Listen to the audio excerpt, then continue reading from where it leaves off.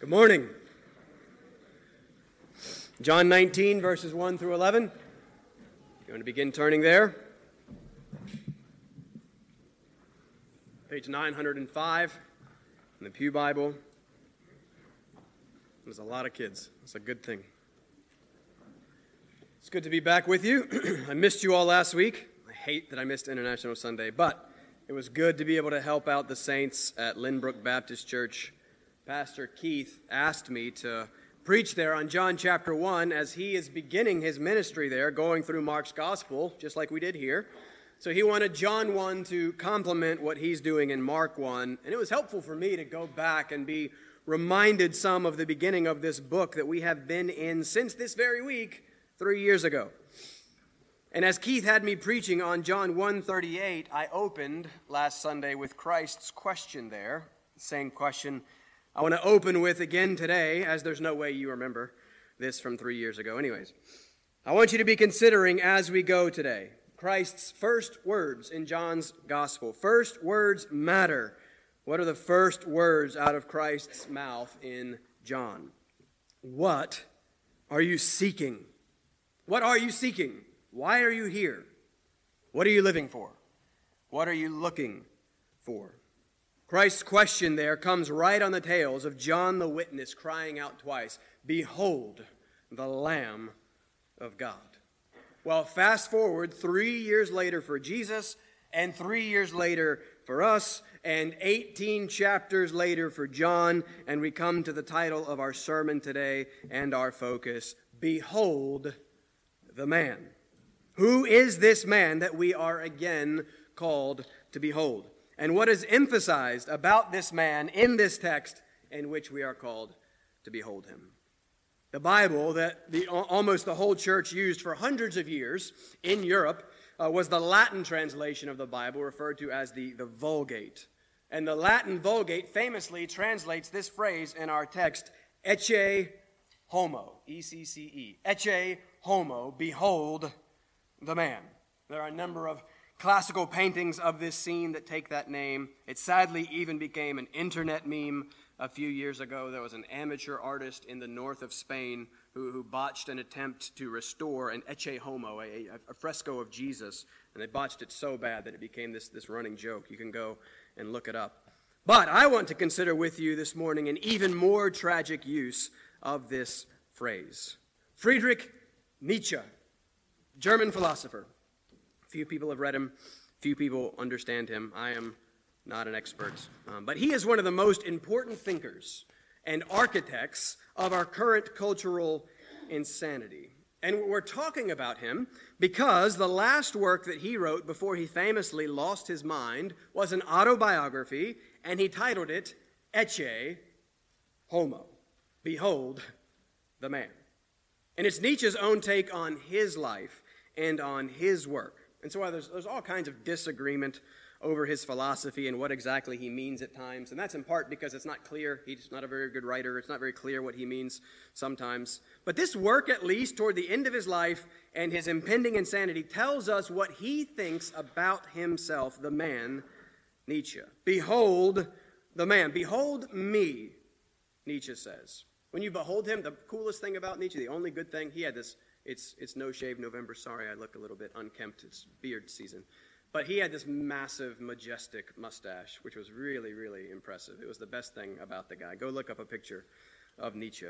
But behold Nietzsche. What does he want you to behold about himself? Well, because I love you, I read the book for you last week to spare you from ever having to. But listen at least to a few of his chapter titles. This is his book about his life. Chapter 1, Why I Am So Wise. Chapter 2, Why I Am So Clever. Chapter 3, Why I Write Such Excellent Books. And so on, it goes. Some have tried to argue that Nietzsche is writing ironically. No, he's not. The translator who wrote the preface to the edition that I read disagrees. He says, no, Nietzsche was truly great, he argues, and it's only these silly notions of modesty and humility that Christianity has infected us with that makes us uncomfortable with these claims and these title chapters. Behold the man, Nietzsche, in all his greatness and glory. Ecce homo. We're going to come back to him. As we behold the man Jesus in all his suffering and shame. Christ is obviously the center of this story. We also have soldiers, we have Pilate, we have the Jewish religious authorities. And as this whole thing revolves around Christ, so this whole thing revolves around authority. The climax of the scene is going to be verses 10 and 11, and Pilate's claim to have authority versus Christ's claim to have authority. We have before us here competing claims of authority. Who's in charge? Who's really in control here?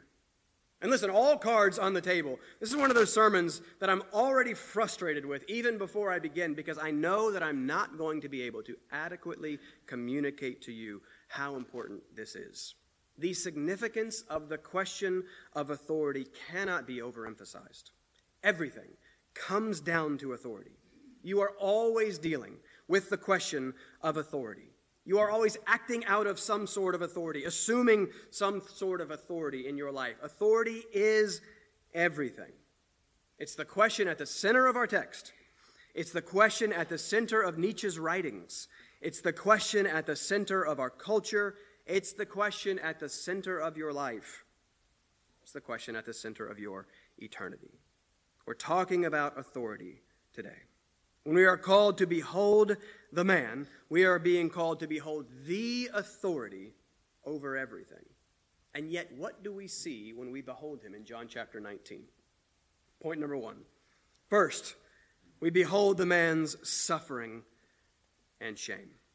But any look at this man, the Christ, inevitably results at a look at ourselves. And so point number 2, we're going to see and behold man's sin and powerlessness. As we focus in point 2, not on the man, Christ, but on man in general, through the lens of Pilate and the Jewish authorities and ourselves. And that will then lead us back to close with point number 3, behold the man's sovereignty and authority. Behold the man. What are you seeking? Who is your authority? Who really is in control? Let's read our text. John chapter 19, verses 1 through 11. Please pay attention. This is what God, the authority over all, wants to say to you today. Then Pilate took Jesus and flogged him. And the soldiers twisted together a crown of thorns and put it on his head and arrayed him in a purple robe. They came up to him saying, "Hail, King of the Jews," and struck him with their hands. Pilate went out again and said to them, "See, I am bringing him out to you, that you may know that I find no guilt in him." So Jesus came out, wearing the crown of thorns and the purple robe. Pilate said to them, "Behold the man." When the chief priests and the officers saw him, they cried out, "Crucify him! Crucify him!" Pilate said to them, "Take him yourselves and crucify him, for I find no guilt in him." The Jews answered him, "We have a law, and according to that law he ought to die, because he has made himself the Son of God." When Pilate heard this statement, he was even more afraid. He entered his headquarters again and said to Jesus, "Where are you from?" But Jesus gave him no answer. So Pilate said to him, "You will not speak to me? Do you not know that I have authority to release you and authority to crucify you?"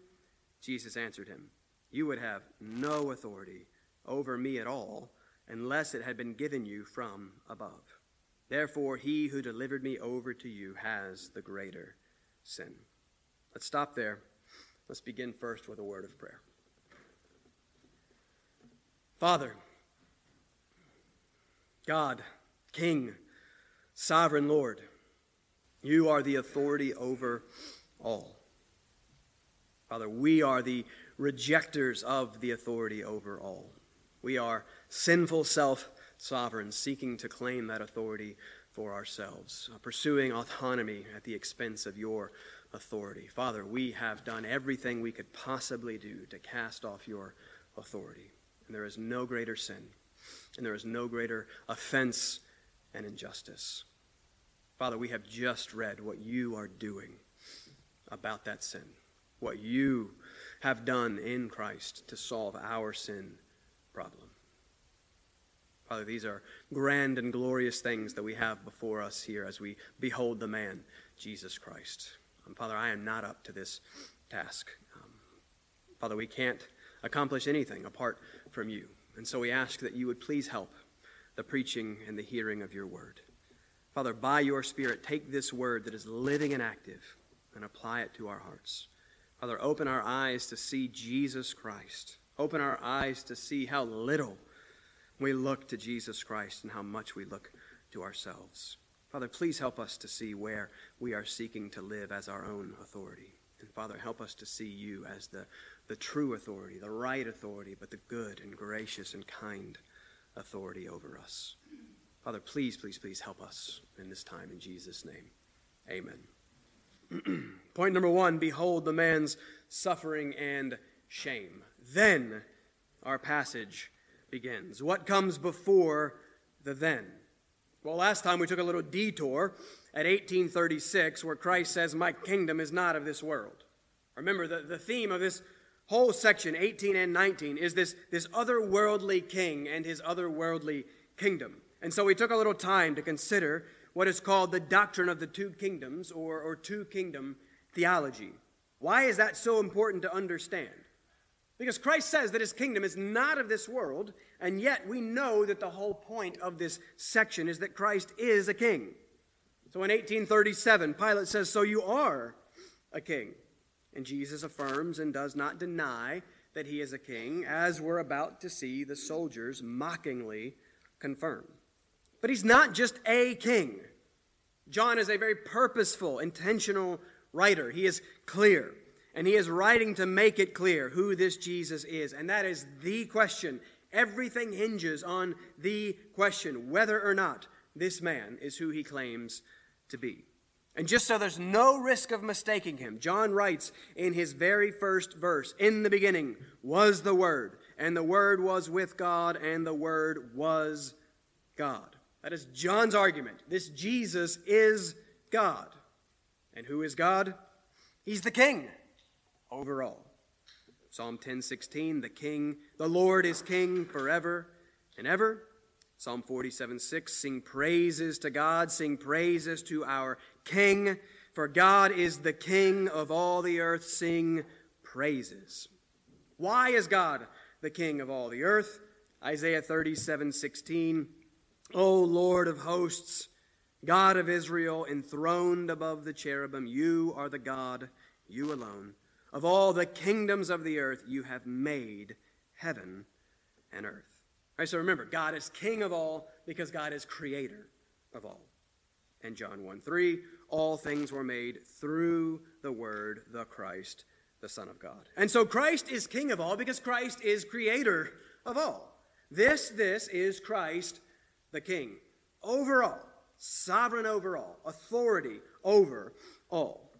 But there is some way in which this Christ, who is king over all, can also say that his kingdom is not of this world. So we saw that he must be referring there to something else, something other than just creation in general, or the kingdoms of this world in general. He's setting up a different kind of kingdom, because he is a different kind of king. And that is evident in verses 1 through 3. Jesus has been betrayed by Judas, abandoned by his disciples, denied by Peter, tried by the Jews, and condemned to die for blasphemy, claiming to be God. This charge, we know, won't probably stick with the Romans, and so the Jews bring Jesus to Pilate, the Roman authority representing Caesar the king, and they accuse Jesus of claiming to be a king. This was the focus of the first dialogue between Pilate and Christ. 1833, are you the king of the Jews? You can't have two kings. Right? Caesar does not like contenders and challengers to his throne. Kings do not like competition. Kings kill competition. And so the Jewish leaders shrewdly use this to try and get Christ killed. Listen, Pilate's not dumb. He is a shrewd political manipulator and operator. He knows what's going on. 3 times in our text, we read in 1838, 1904, and 1906, Pilate say, I find no guilt in him. He's just tried to get Christ released in 1838, But the people chose Barabbas instead. Substitution. Jesus is going to die in Barabbas' place and mine. But in our passage, Pilate is still trying to get Christ released, though it may not look like it at first. Verse 1. Then Pilate took Jesus and flogged him. Brutal. Roman flogging was famously brutal and often fatal. But we need to be careful here, though, because the text doesn't give us a lot of specifics. And actually, if you kind of really step back and maybe step aside from how this is often preached and presented, if you really step back and pay attention, I want you to notice that the text doesn't pay all that much attention to Christ's physical suffering. I will probably provocatively tackle this more in a few weeks when we get to the crucifixion itself. But all that we're told in this text, briefly and matter-of-factly with no description. Verse 1, they flogged him. Verse 2, crown of thorns. Verse 3, they struck him. 17, he bore his own cross. 18, they crucified him. That's it. Now, of course, the reality of all this was horrible and terrible and painful. But I think it's noteworthy that the Scriptures do not do what we tend to do today, which is to give great attention to the physical suffering, giving graphic and detailed descriptions of it. And listen, that's not always wrong. We'll talk some about physical crucifixion when we get there, but it's really not the point. Countless, thousands of people suffered the same or worse physically at the hands of the brutal Romans. It's sort of like signs in John, how John uses them. The physical suffering is not the point, but it points us to the point. The physical suffering is not unique in itself, but the spiritual suffering. Never has one suffered like this Christ.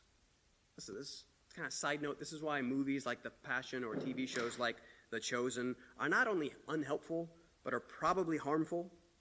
First of all, this is not meant to be entertainment. And so when it is kind of packaged and repurposed and presented as entertainment, that's a problem. But the main problem, besides the second commandment, is that they cannot communicate what's really going on here in the spiritual suffering of Christ. He is an otherworldly king of an otherworldly kingdom. We called it the spiritual kingdom last time. What must be done for spiritual sinners like you and like me to have access into this dawning, spiritual, perfect kingdom? Something must be done about the sin. And that's what Christ the King is doing in his dying. He is being made to be sin. He is taking on the full weight of the just wrath of the righteous God for all the sins of all his people. That is suffering the likes of which we cannot imagine. And that is what is really going on here. More on that in a moment. But don't forget the significance of the spiritual, of which the physical is just a sign. But the physical is terrible enough itself. Go back to verse 1. Pilate has Jesus flogged. In Luke 23:16, Pilate says, I will therefore punish him and release him. But then Luke actually doesn't record the flogging at all. Interesting that Luke, the doctor, talks the least about the suffering and the physical aspects of the crucifixion.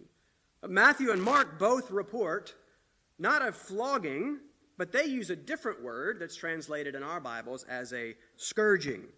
And they report that it seems that they're reporting that it happened after Pilate pronounced his final judgment. I'm not 100% sure on all this, but it seems that Jesus was actually beaten twice. The Romans had 3 levels of floggings. I'm just trying to impress you here. It's the fustigatio, the flagellatio, and the verberatio, just Latin words. There's these 3 increasing levels of torture.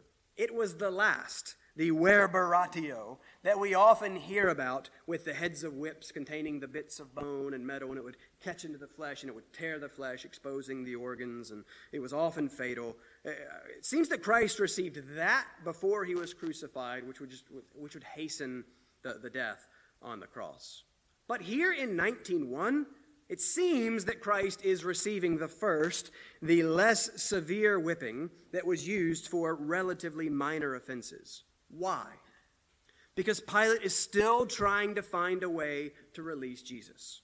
A cruel and cowardly way, But nonetheless, in his mind, he's trying to come up with some way to appease the Jews and still have nothing to do with that righteous man, as his wife encouraged him. So look at verse 4. Here's why it seems like this is happening. He's not trying to kill him yet. Verse 4. So Pilate went out to them again and said to them, "See, I am bringing him out to you, that you may know that I find no guilt in him." So Jesus came out, wearing the crown of thorns and the purple robe. Pilate said to them, "Behold the man."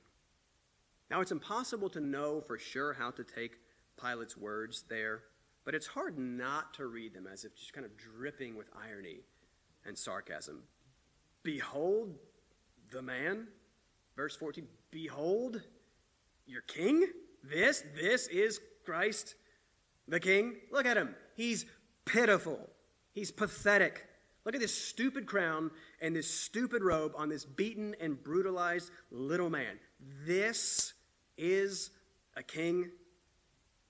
And this is what Nietzsche despised about Christ and about Christianity. This central moment for the central figure of our faith.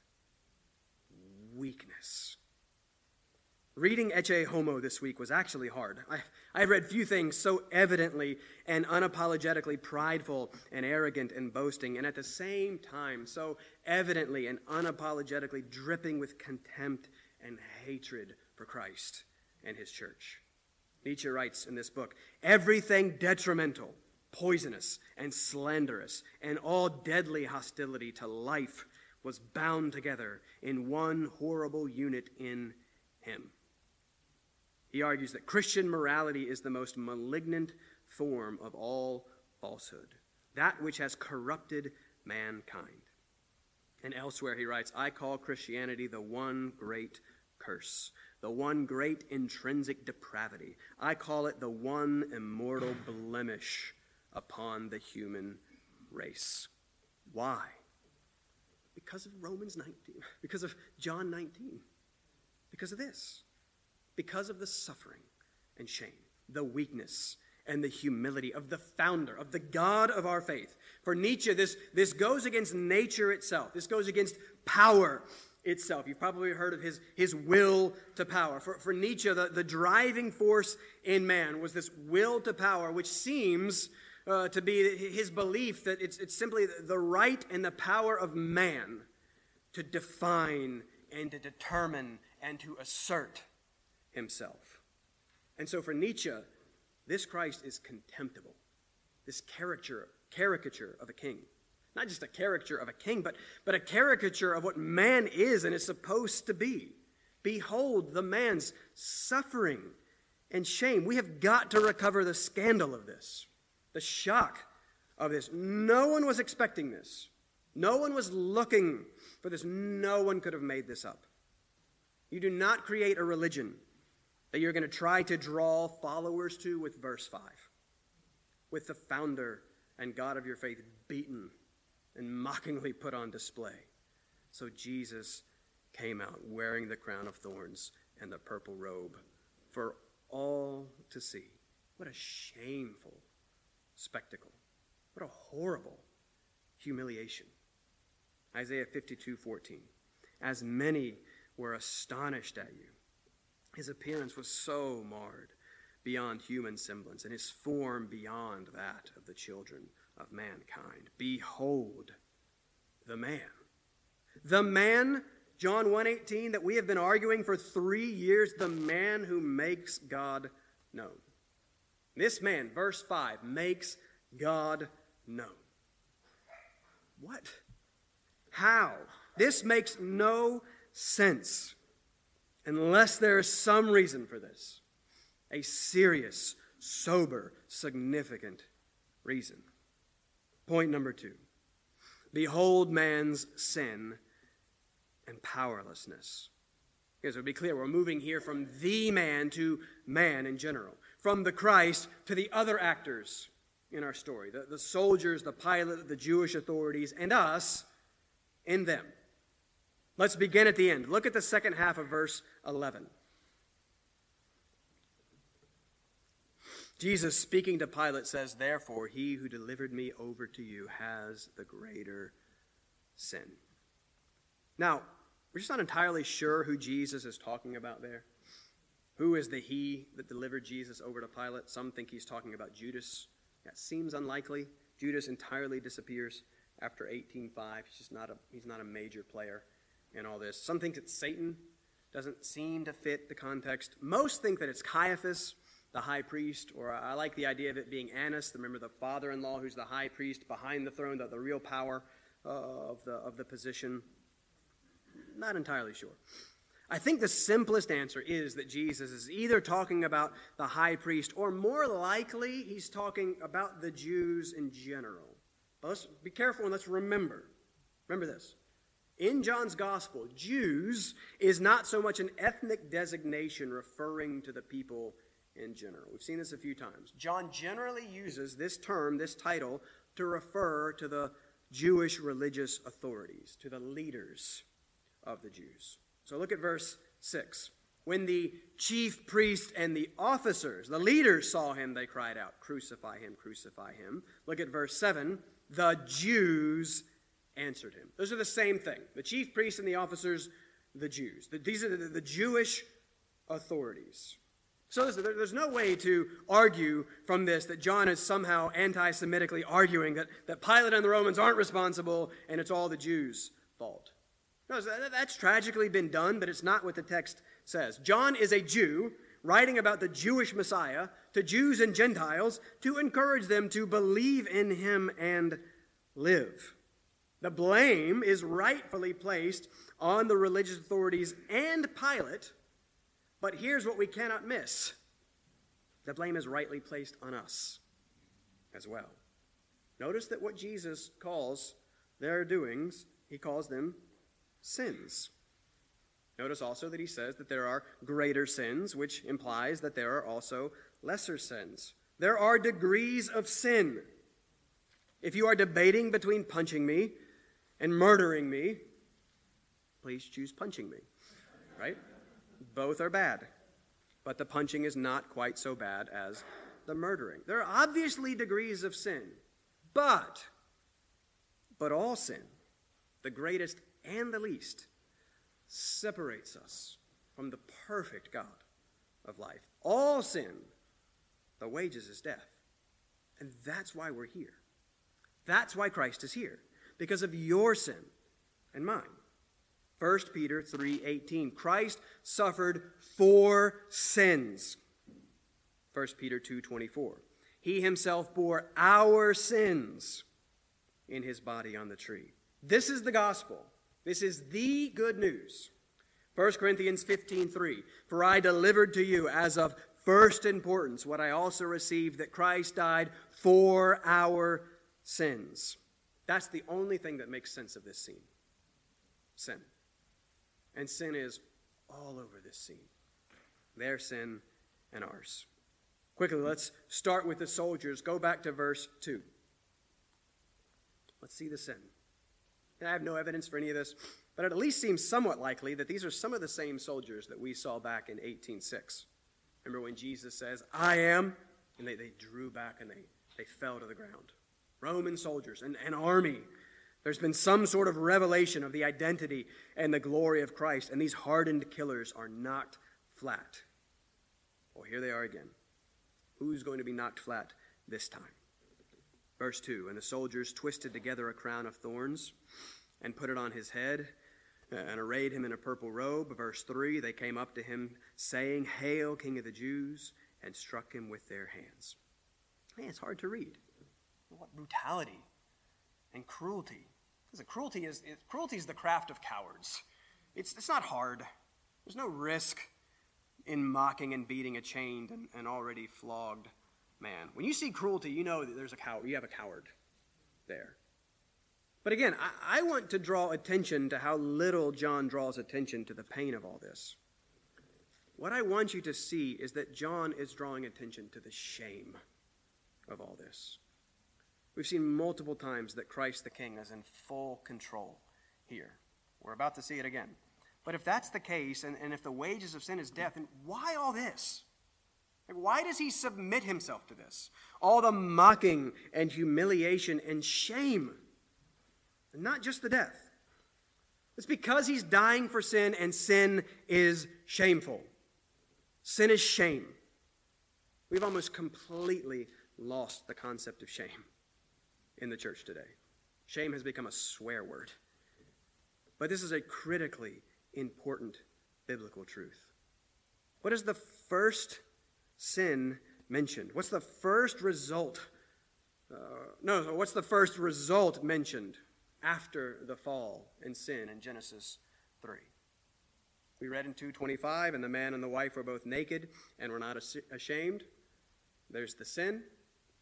3:10, the man says to God, I heard the sound of you in the garden, and I was afraid because I was naked and I hid myself. Sin, fear, and shame. Those are the first two things that result from sin. Fear and shame. He was afraid of the holy God he had known and loved because he knew that in his sin he was now guilty and filthy. We so focus only on the guilt sometimes, and we miss the filth and the uncleanness. That's the shame. Shame is the awareness of our wrongness, our uncleanness, and our separation from the holiness and the one who is life as a result. But we don't just sin, we are sinners. And in taking on our sin, he also must take on our shame. Jesus in my place, Jesus in my shameful place.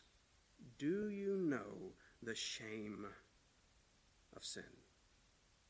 Calvin writes, only those who have learned well to be earnestly dissatisfied with themselves and to be confounded with shame at their wretchedness truly understand the Christian gospel. And we see that shame here clearly in the shameful treatment of Christ at the hands of the soldiers. A shameful treatment that he willingly submits himself to because of our shameful sin. Now, what about the religious authorities? We'll spend some more time with them next week, but you get a pretty good sense of them in verse 6 and their cry, crucify him, crucify him. In the Greek, there's no pronoun. It's just a cruel chant, crucify, crucify. Pilate again tries to pawn off Christ. Look at their response in verse 7. We have a law, and according to that law, he ought to die because he has made himself the Son of God. And what's their sin ultimately? We talked about the pride. Well, here, it's unbelief. They understand Christ's claims. They understand that he's claiming to be God. They just do not believe him. They hate him because he is a threat to them. He is a threat to their privilege, position, and power. He's a threat to their authority. That's where we're going. But one more, Pilate. We'll consider them more next time. Let's go to Pilate. We've asked the question, who's in control? Yeah, if anyone is in control here, it seems to be Pilate. But he's obviously not. Pilate is powerless. Pilate is stuck. He knows that Jesus is innocent. He knows that the Jews are just jealously trying to get rid of him. He's tried twice to get Jesus released. Pilate is not in control at all. Pilate is afraid. Look at verse 8. When Pilate heard this statement that Jesus made himself the Son of God, Pilate was even more afraid. So he was afraid. Now he's even more afraid. Why? Because Pilate's a pagan. Pilate is a superstitious pagan. And they had no problem believing in many gods. And lots of those gods would go and they'd sleep around and there'd be sons of gods and these powerful other figures. He's already been warned about this man by his wife. Now he's hearing something about this guy claiming to be a god. He definitely doesn't want to mess with a god or a son of a god. That's why he asks Jesus in verse 9 where he's from, but Jesus gave no answer. And that's how we finally get to the real crux of the matter. Man is sin. All have sinned and fall short of the glory of God. There is none righteous, no, not one. And you were dead in your trespasses and sins, and dead doesn't do. Just like Pilate, the dead are powerless to do anything about their sin and their death problem. The soldiers are sinners. The religious authorities are sinners. Pilate is a sinner. You are a sinner. I am a sinner. Who really is in control? Who really is the authority? Point number 3. Behold the man's sovereignty and authority. And that's the main idea of the text. Here's the main idea. The man of suffering and shame is also the man of sovereignty and authority, which is the only hope for man in his sin and powerlessness. Look at verse 10. Here it is. This feels like a frustrated, angry outburst. So Pilate said to him, "You will not speak to me? Do you not know that I have authority to release you and authority to crucify you?" Stop there. Authority. It's the main idea. What is it? Why is it so important? If you are following along in the King James, it translates Pilate's words as, "Knowest thou not that I have power to crucify thee and have power to release thee?" That's not the best translation. Power and authority are of course closely connected, but they're not the same thing. Playing off of an old famous G.K. Chesterton quote. If a rhinoceros were to come into this room right now, there's no denying that he would have great power here. That he's a rhino. You should run. You should get out of the way. He's more powerful than you. He's going to be flipping over some pews. But as Chesterton says, "But I would be the first to rise and assure the rhinoceros that he had no authority here whatsoever." Chesterton's this hilarious, dry, wonderful British wit that he had. You see his point, right? A rhino would have great power in here, but he doesn't have any authority in here. He's a rhino. This is a church. What's a rhino doing in a church? Right? He has no right to be in this place. And that's authority. You can think of it simply as the difference of might versus right. Do you know that I have authority? Pilate says. The Greek word is exousia, and it's this really neat word. I don't think it's been given enough attention, and I'm not Greek intelligent enough to sort it all out. But it's the prefix out of or from, that's just the ex, and ousia is just a form of the verb to be, or I am. So it's the power or the right that comes out of being or out of existence. Or remember, think of an author. An author creates something out of himself. He has authority over that something. Remember, author assumes authority. That's exousia. It's right, power, or authority rooted in identity. It's ex and the same root word for I am. Remember, that's the identity that Christ keeps claiming over and over again. 7 times. I am something. Light, door, vine. Ultimately, I am life. And then there's the 8th, I am, period. And he's just done this twice more in the last chapter. I am, all of it building off of God's self-revelation in Exodus 3 as I am who I am. Yahweh, he is, I am. He's the Lord. He's the King. As the only one who is. The only one who is, it's say. It is from himself. We are dependent creatures. He's independent. We can't grasp this, but he's somehow independent of anything and everything else. And thus, anything and everything else is dependent on him. And thus, he has all authority over it all. He's sovereign. That's a king word, a ruling, reigning word. He is author and authority. And authority is not just might, it is the right to exercise that might.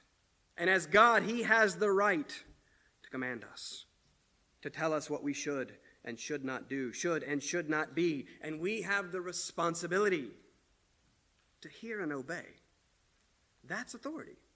It's simply the right or the ability to control or command, to do and decide. It's the ability to do what one desires. Authority means that God is free in every respect to do what he desires, which means that you are not.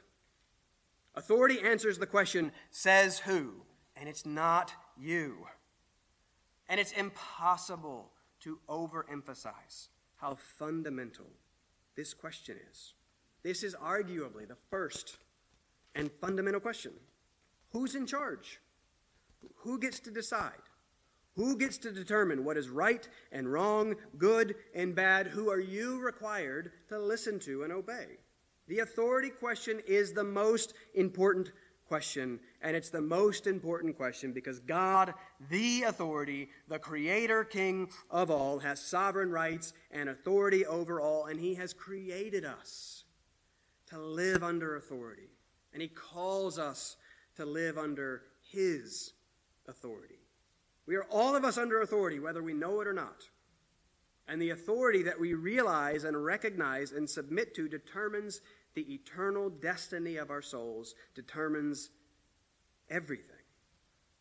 But, we've talked about this. There are few things that more characterizes our culture than a hatred and a rejection of all external authority. And that is subtly, or not so subtly, creeping into our churches. And so we need to be aware of this. And we need to work hard to see and maintain and teach the goodness of godly and biblical authority, rooted in God's authority, because everything ultimately comes down to authority.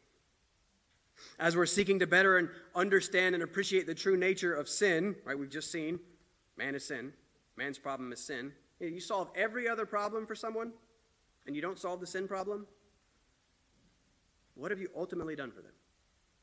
So what is this sin? Well, listen, when talking about authority, it's helpful to think of and emphasize sin as autonomy. Autonomy is just two Greek words shoved together. Self-law. That's autonomy. Self and law. Listen, we hate authority because we love autonomy. Sin is fundamentally the casting off of God's authority. Sin is the assertion of the self as the only one and ultimate authority. Sin is autonomy. It's self-law and the rejection of God's law, and the wages of such sin is death. The just penalty of such sin is death. And that's why we're here. That's why Christ has come. That's why the author and authority himself, the sovereign one, is submitting himself to such suffering and shame. That's why Jesus says to Pilate in verse 11, you would have no authority over me at all unless it was given to you from above. So Pilate does have some authority, but it is a given, delegated authority. That makes it a subservient authority. Pilate thinks the only authority that he's under is Caesar's, the king. Caesar's the most powerful man in the world, with the most authority in the whole world. But Christ corrects him. There is an ultimate authority. Romans 13:1, there is no authority except from God, who is the authority. And Christ, who is God, is the authority over Pilate, with all power and authority, in perfect control, sovereign over all, even as he stands there beaten and humiliated before Pilate, moments away from his death. And this is how the God of all authority uses his authority.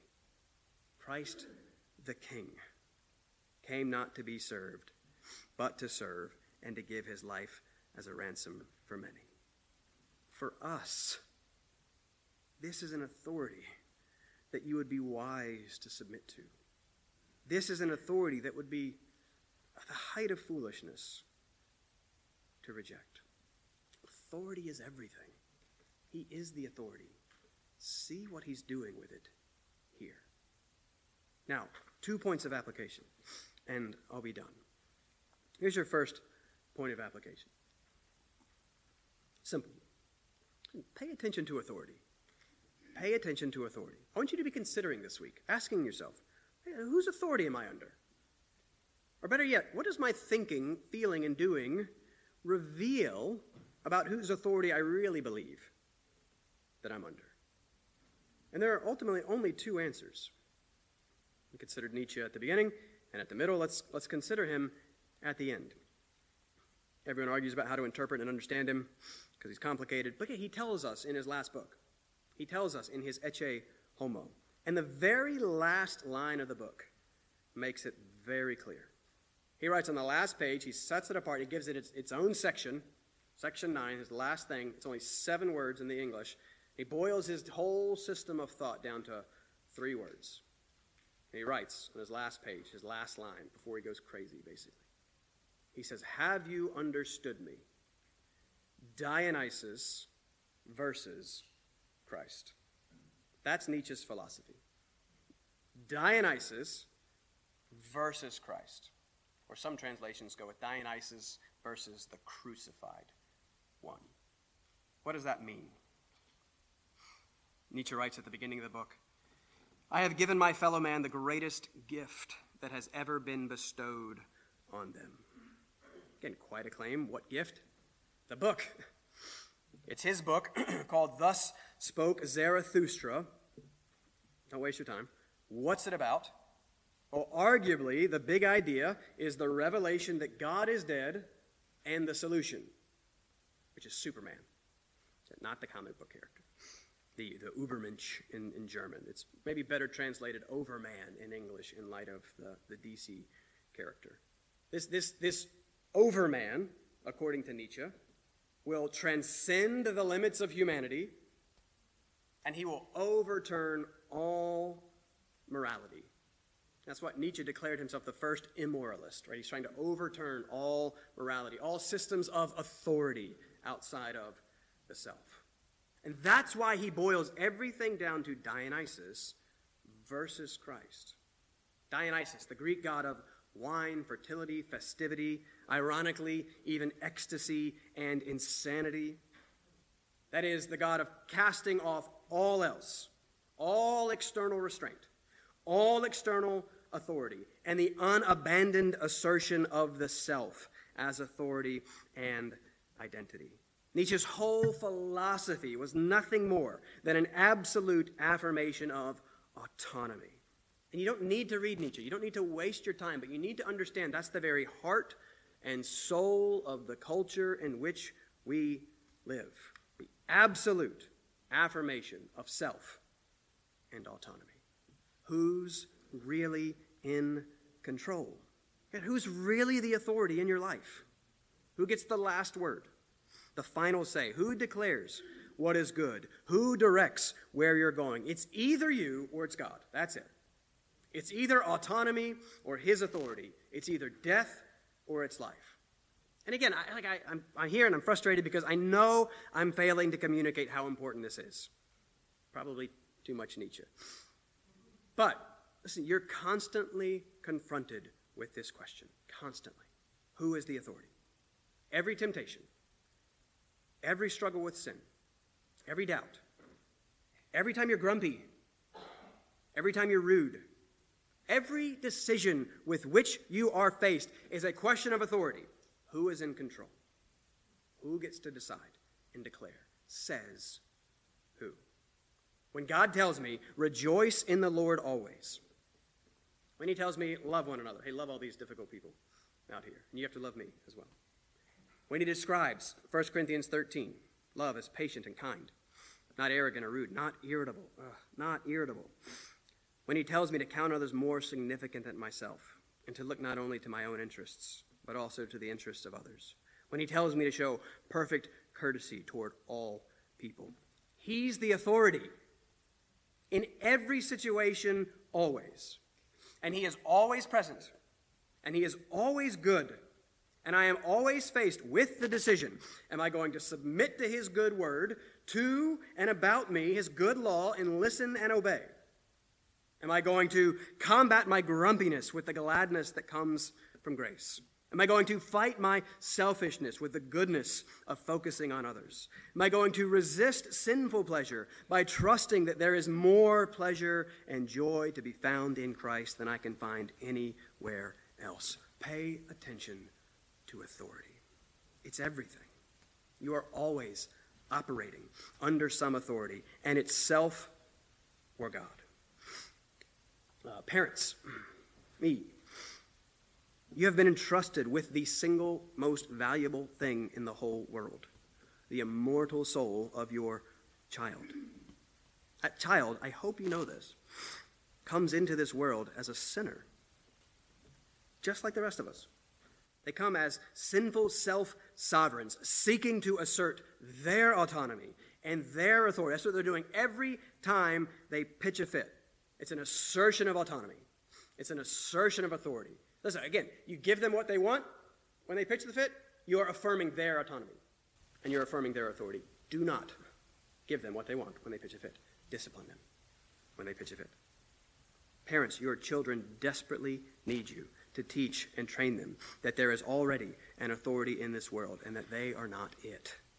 Love them and discipline them. Teach them to honor God and to keep his word by teaching them to honor you and to keep your word. You are the authority in their life, sovereignly placed there by the authority to teach them about authority, to train them to submit to his good and gracious authority. For it is there only that your children will find life. These stakes are too high to abdicate our authority role. The stakes are too high to give our children over to be shaped by the world and by screens, which will only teach them to hate authority and to cast it off and to assert themselves. Parents, parent your children. Children, my children, honor your father and mother. It gets a whole commandment. That's pretty significant. Number 5, children, obey your parents. They may not even be that great of parents. I'm not, but you're stuck with us. And we're trying, and hopefully your parents are trying too. God gave them to you, and God tells you to love them and to listen to them and to obey them, and it will be good for you. Everything God tells us to do is good and for our good. So children, honor God by honoring your parents. Obey God by obeying your parents. Again, 2 points of application. Pay attention to authority. Second, obviously, pay attention to the authority. And that's the whole point is, behold the man. That's what faith is. It's beholding Christ. This is what the Christian life is all about. We sometimes miss the most simple, basic thing. It's about Christ. It's about the incomparable Christ. It's about the all-glorious Christ, the man who is also God, the man of suffering and shame, who is also the man of sovereignty and authority. There is no one else like this. He is the treasure hidden in the field. He is the jewel and the gem. He is the good, the true, and the beautiful. He says again and again and again, I am life, and I came that you may have life and have it abundantly. How? I'm the good shepherd. The good shepherd lays down his life for the sheep. Pay more attention to the authority, Jesus Christ, than you have. Think more on Christ. Think long and think deep on Christ. Give more of your attention and pray that as you do so, more of your affection will be given to Christ. He and he alone is where you will find what you are looking for. Submit to his good and gracious and saving authority. Oh, taste and see that the Lord, that the Christ is good. Blessed is the man who takes refuge in him. Behold the man. Behold the God-man. Behold your King and authority, Jesus Christ. Let's pray. Father, help us to behold the wondrous mystery. Help us to behold Christ, our King, in suffering and shame, dying on the cross for us, for our sin, that we might live. Father, this is it. This is the most important thing. Father, help us to care most about the most important thing. Father, my prayer is simply that you would help us to behold the man. Give us eyes to see Christ. Give us eyes to love him. Father, show us our sin. Show us how prone and where we are prone to continue to seek our own authority and to assert our own authority. Father, forgive us, help us. Help us to kill that sin. And help us to see the good and gracious authority that is Christ.